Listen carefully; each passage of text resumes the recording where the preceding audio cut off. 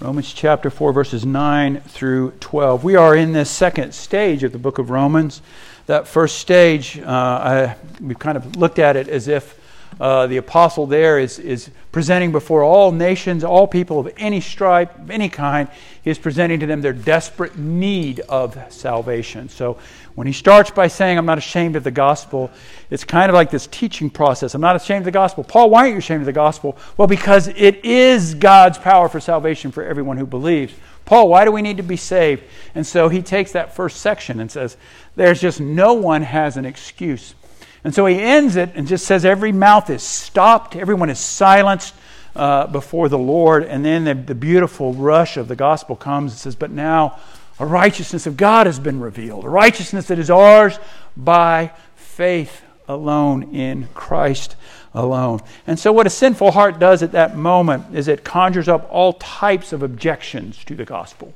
And I think we need to be aware of this, because even in our own hearts there are times that we just don't want to rest on the gospel.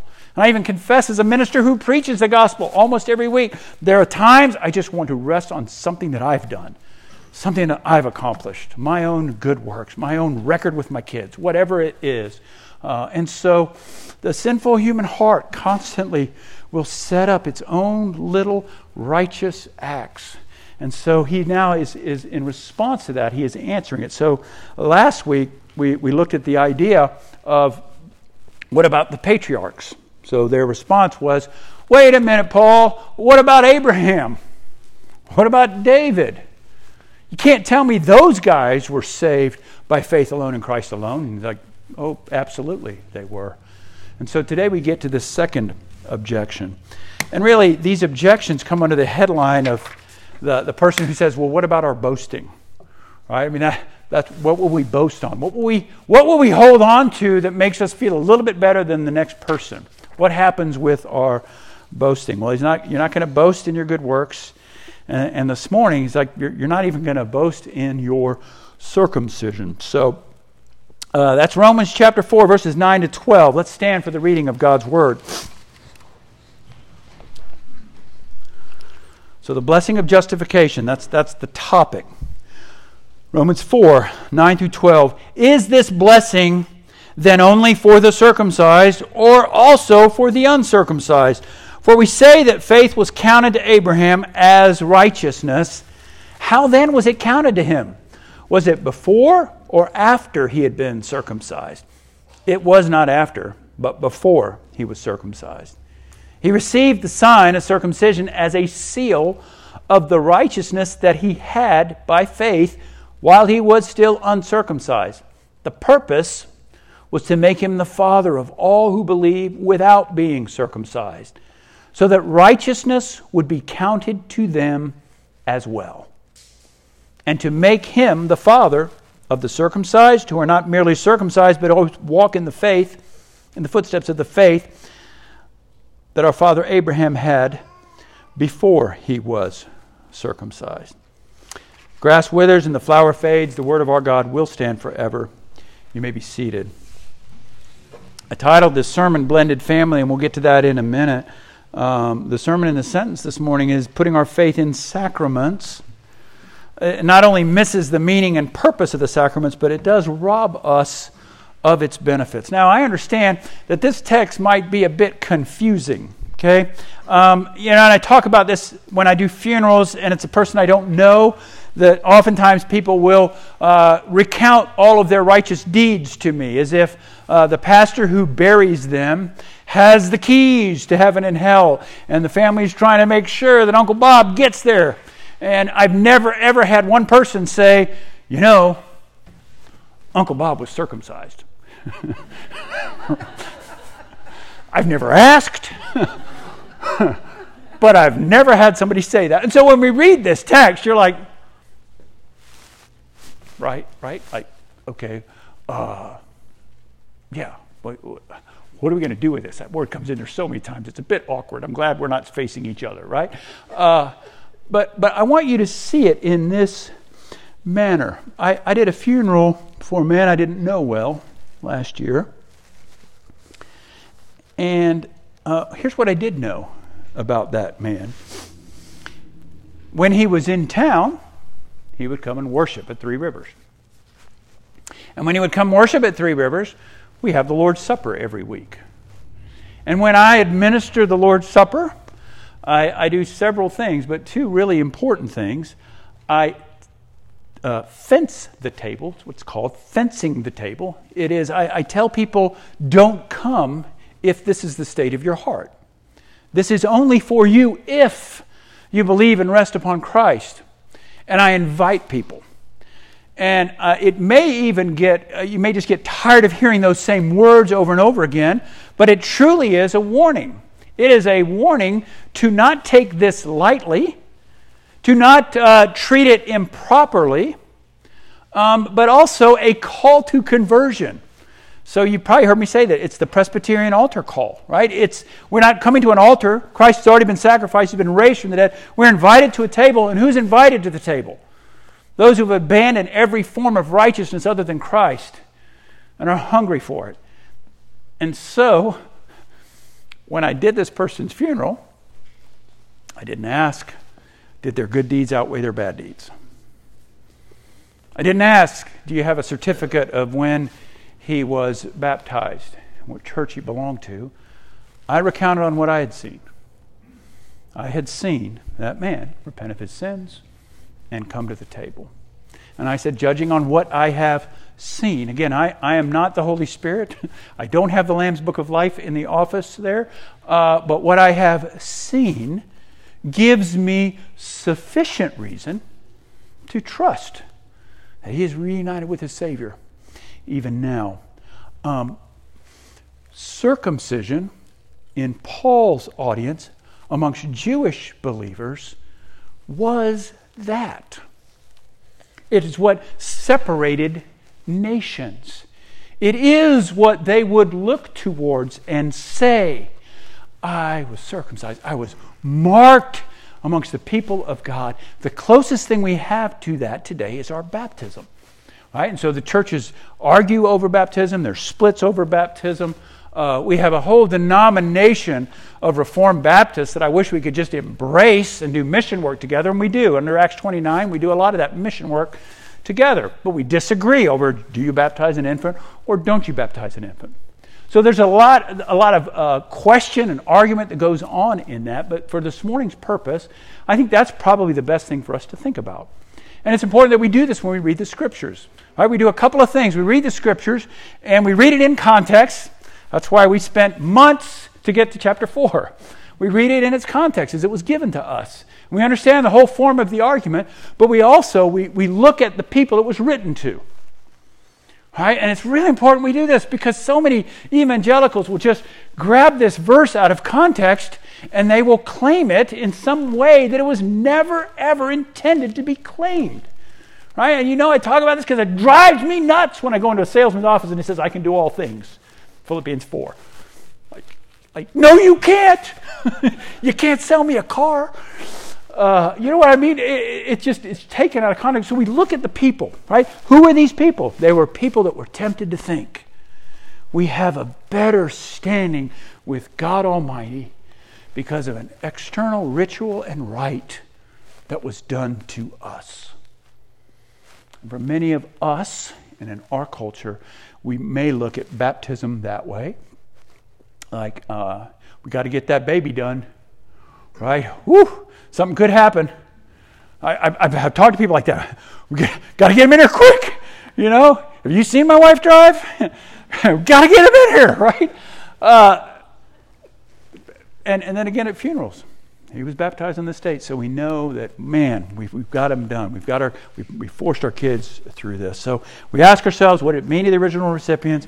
We ask ourselves as we read the Scriptures, what do we share in common with those recipients? And then we ask ourselves, how does who God is and what Jesus has done and is doing, how does He address this? What is beautiful about the sacrament that we are to take is that it blends this family. So I have brothers who plant churches, and their sole purpose, it seems, is to reconcile races. The focus of our church is to reconcile races. And when I talk to them, I tell them that's way too shallow a focus. If your whole desire is just to reconcile races, start a football team. Start a baseball team. It's so easy to do in sports. Why is it so hard to do in a church? Because of this. Various forms of self-righteousness, be it culture, be it political parties, be it gender. It's so difficult, and yet it's right here. Our God says Abraham is the father of the circumcised and the uncircumcised.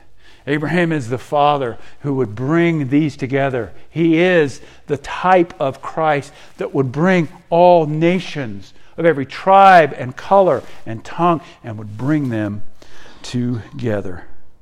Tribalism, racism, classism, caste systems.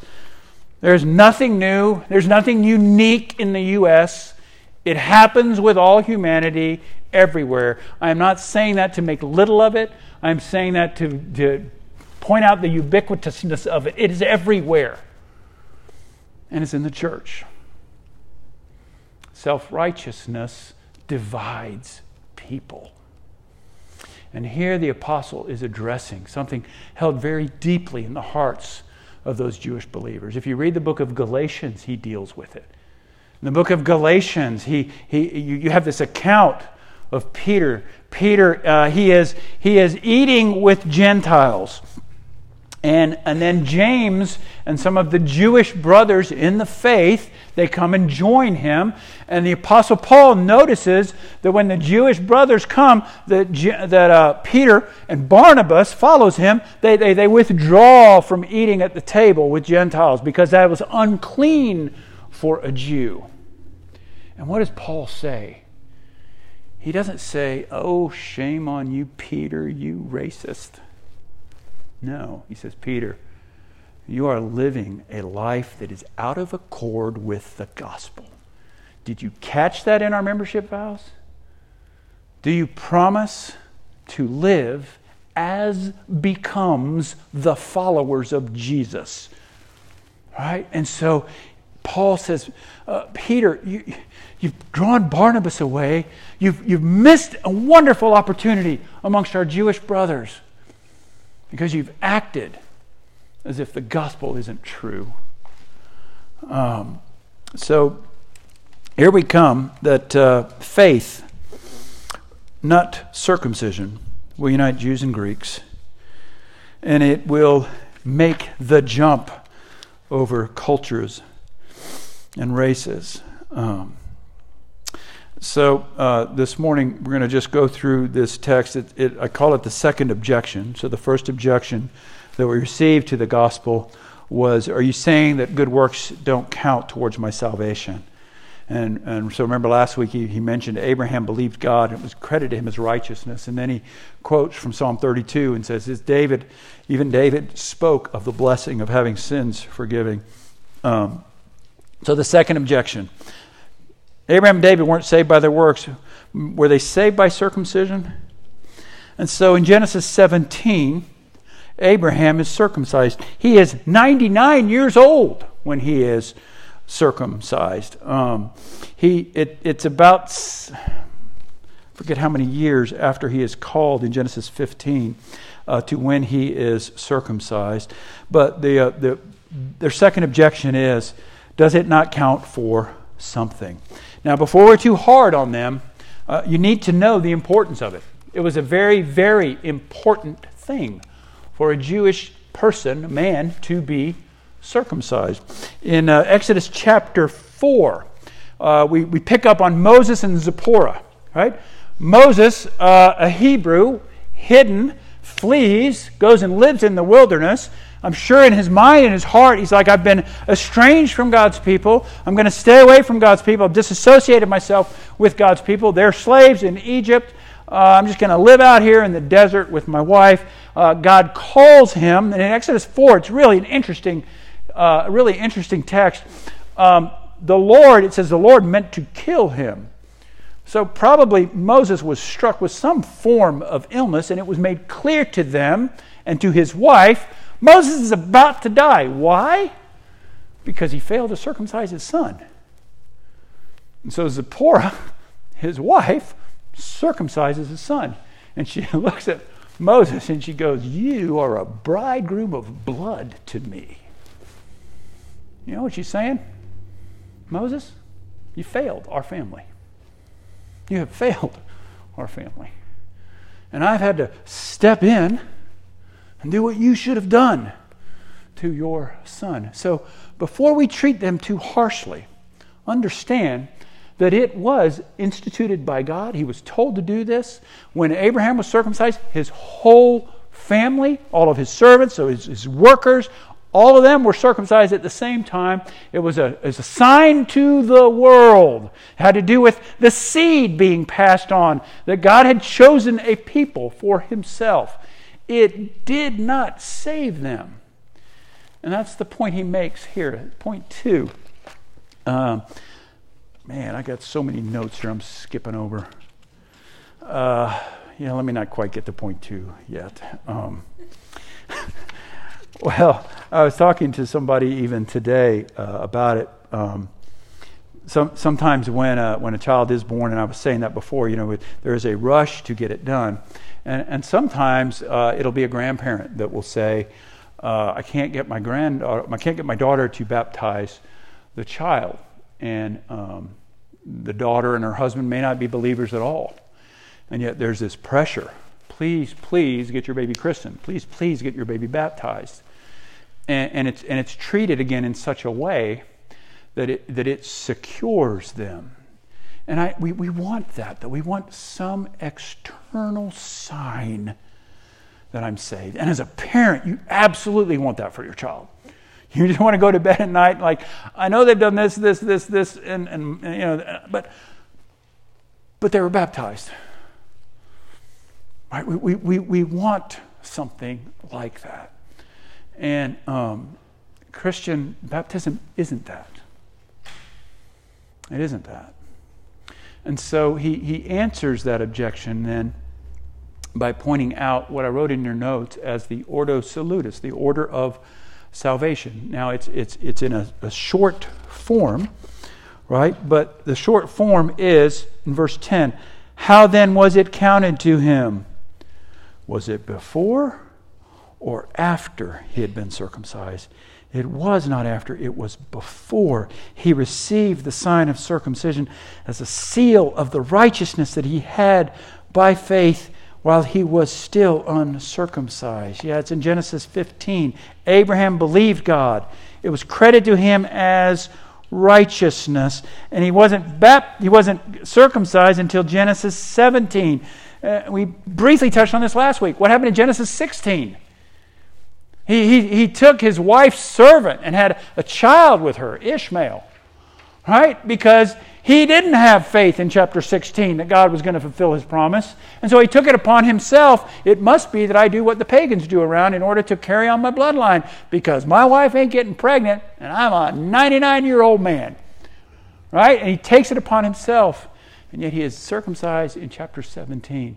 And so the apostle is saying, even circumcision, it is a sign of what has happened in the heart.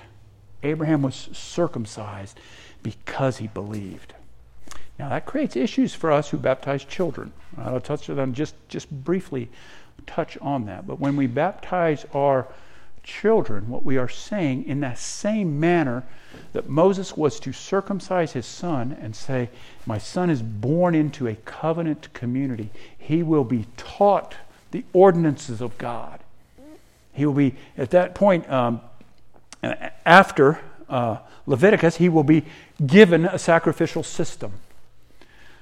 But it won't save him. In fact, even in the Old Testament, you hear this, circumcise your hearts. Right? What is done externally, he says, it's got to be real inside. So when we baptize a child, we do it in the very same manner that I gave my son and my daughter my last name. You are a part of our family. Right? You're a part of our family, and you will be taught and you will be warned. All right, now, 2 weeks from now, we're going to receive some communicants. All right, so they're kids that have grown up in our church, praise God, and of their own accord, they now say that I hold on to this. I not only understand the table in the gospel, but I accept it. I surrender my life to the Lord Jesus Christ. And as an act of their faith, they come to the table. And so in Presbyterian circles, believing there is a continuity between the Old Testament and the New Testament, not just Presbyterian, Reformed circles, we baptize a child as a sign of the covenant. And then when the child makes a profession of faith, they receive the other sacrament, the Lord's Supper. So the first answer, Paul says to them, don't forget this, Abraham was given righteousness by God. It was credited to him. It was the gift to him. And it was before he was circumcised. Make sure you have the placement right. When I do a wedding, a couple goes through and they make vows. So a couple stands before me. It is a covenant ceremony. A couple stands before me and I ask the man, will you have this woman? I ask the woman, will you have this man to be your wedded spouse, to live together after God's word in the holy state of matrimony? Will you love her, comfort her, honor, keep her in sickness and in health? Will you forsake all others, and will you be faithful only to her or only to him, as long as you both shall live? They vow before the Lord and before the congregation and their families, yes, I will.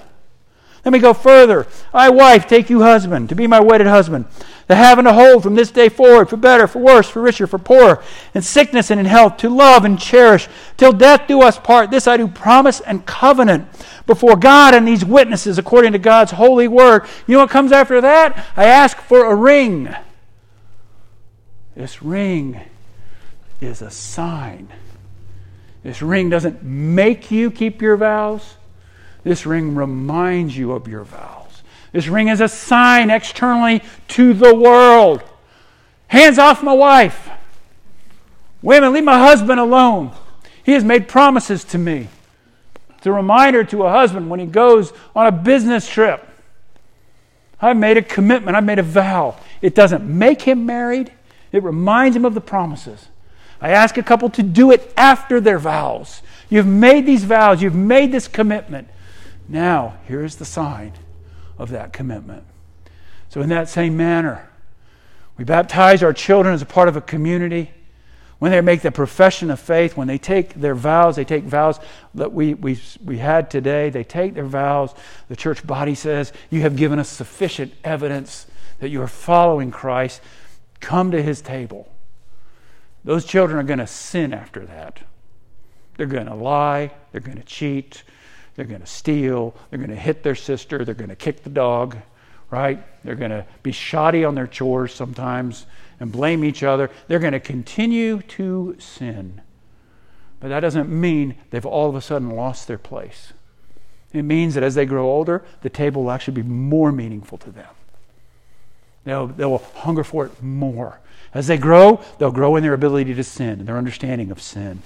And so the apostle here is saying, don't mistake the sacrament. Don't abuse it. You know, and I have to go humorously to Nacho Libre, right? It's a great theological treatise in Nacho Libre, right? Why have you not been baptized? Right? And you remember that scene? If you've seen Nacho Libre, if you haven't, shame on you. This is America. Jack Black takes his partner's head, right, who says, I believe in science, right? And he's worried about it. What does he do? He sneaks up, he's like, hi-ya! And he baptizes him, right? Right? That what is he thinking? Oh, I've just at least got to get this done. Like it's going to work, right? That is his mindset, right? And of course, I mean, it's humorous, but again, that is a misuse of the sacrament. It's saying that it's the actual function of it that saves me, not what it represents that saves me. Then we come to the ring, and the bride and the groom, they repeat, I give you a ring as a symbol of my commitment to you. I have them say, with all that I am and all that I have, I honor you. And I have them say it in the name of the Father and of the Son and of the Holy Spirit. The apostle says, if you put circumcision, and now in our context, if we put baptism, if we put communion, if we put that before receiving the grace of God, then we are making a terrible mistake. The second answer then is what I would call sacramental union. I probably shouldn't use that word. It means different things in different circles, but what we mean by it is what the sacrament does, and the way the Scriptures talk about it, is it symbolizes. So when you read in Titus, baptism which saves you, he is not saying that the actual soaking of water, and he says that not the washing of water, but the commitment of your conscience and your heart towards the Lord. So we understand what then does the sacrament mean. In our text, in verse 11, it says, so that righteousness would be counted to them as well. And so the sacrament is a seal. A seal. When you purchase some land, or when you go to a notary and they take that embossing thing and they put it on that piece of paper, it's a seal. It says you have been sealed and set apart. To the Christian, it says the Holy Spirit has been sent to you as a seal to remind you. The Holy Spirit is sent to you that your heart, when it doubts the goodness of God, the Spirit of God says, no, I will speak to your spirit that you are sons of God, that you belong to Him, that you are not an orphan, that I will come to you. I will not leave you. The Holy Spirit is that seal. It's an external thing, a sign also. A sign and a seal of the covenant of grace. During the Reformation, the Catholic Church had seven sacraments, and those sacraments had a purpose in and of themselves. They were believed, and it was taught that the sacrament actually gives grace. It is a way that God's grace comes to a person. And so whether the person understood it or not, whether the person had faith or not, it still had value. And so that's why when we get to the New Testament, that Paul warns against it. He says, no. If your heart is not right, don't eat, don't drink. I administered the sacrament for a presbytery yesterday. Right? A whole bunch of pastors and elders, right? Whole bunch of Christian folks. You know what I did? I fenced the table. Told them a story of a 58-year-old that had been an elder in a church. An elder in the OPC. Now, if you know Presbyterianism, like the OPC, they look at us as flaming liberals. Right? OPC, yeah, they're pretty tight on their theology. Remember when church was complaining that I didn't give them enough vision, one of the buddies goes, well, we should just join the OPC because we have no vision. I'm like, cool. This guy was an OPC elder 10 years. Came up and said, I've never surrendered my life to Christ. It's all been an act. At the table. Had to go back, repent horrible things to his wife, to his family, to his children. We warn. Don't take it in an unworthy manner. Don't take it just in case. We admit children to the table when they make a public profession of faith. I ask them, or one of the elders asks them, hey, if your parents leave Christianity, are you still a Christian? Is it yours? Or is it theirs? I ask parents, you willing to have your child go through church discipline? If they wander, you willing?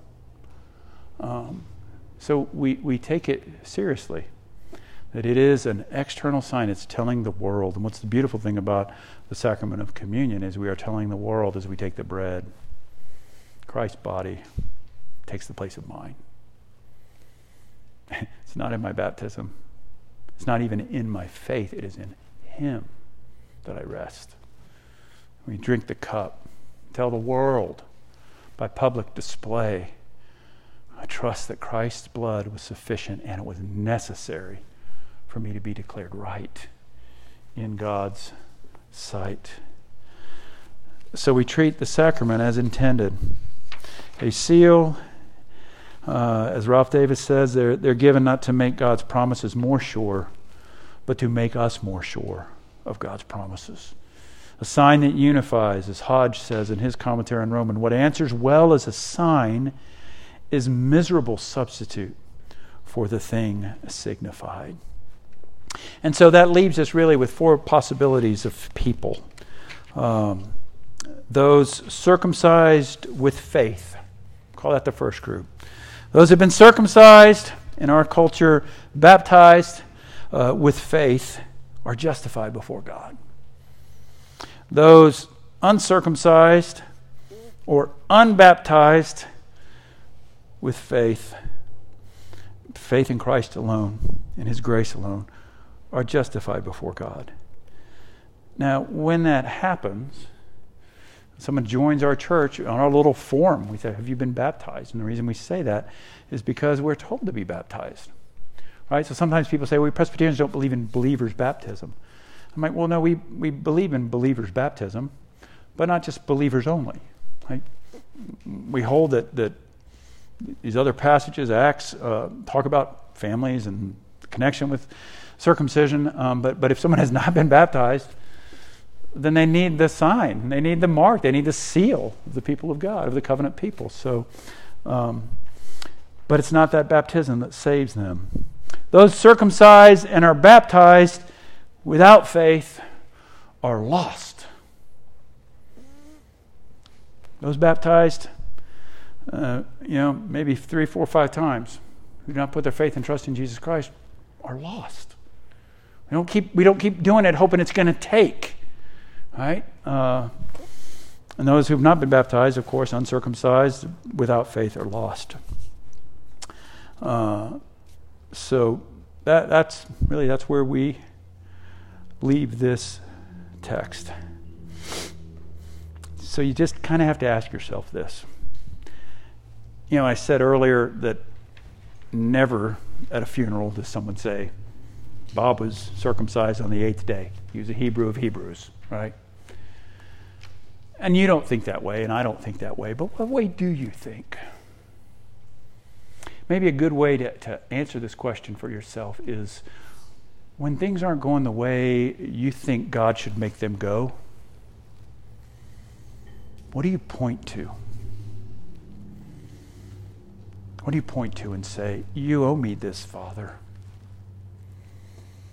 Because I've prayed, because I've served, because I was baptized, because I'm an officer in your church, because I'm a missionary, because I'm a pastor, because I'm a really good mom and I put up with these kids, right? What do you go to that makes you think you have a right to His grace?